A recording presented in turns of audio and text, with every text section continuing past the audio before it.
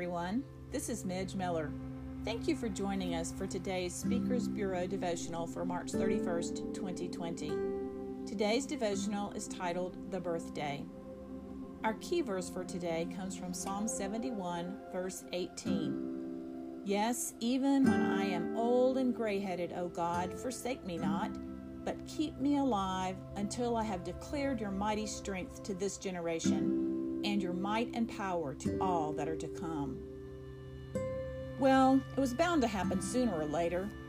My age got to be greater than I would have thought reasonable.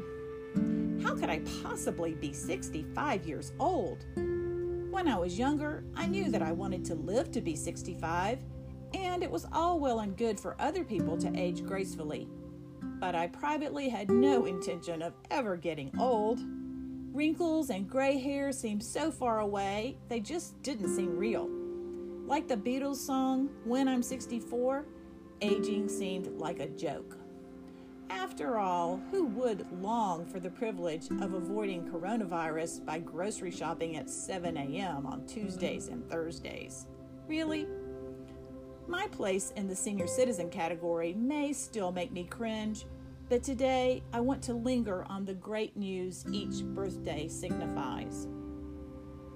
Every year has taught me a vital lesson. God is faithful. He is wholly reliable. I haven't understood everything that has happened in my life. God hasn't responded yes to all my prayer requests, and there have been plenty of times when I have wondered about His timing. Many times I have cried with rage at circumstances or with despair because of my failings. There have been times when I wandered a little too close to the edge, but God is truly faithful. He never changed, ever. His word is true. His mercy and loving kindness are steadfast and unending. He never changes, ever. Let's rely on God to keep us motivated, to keep us going, especially in these difficult times.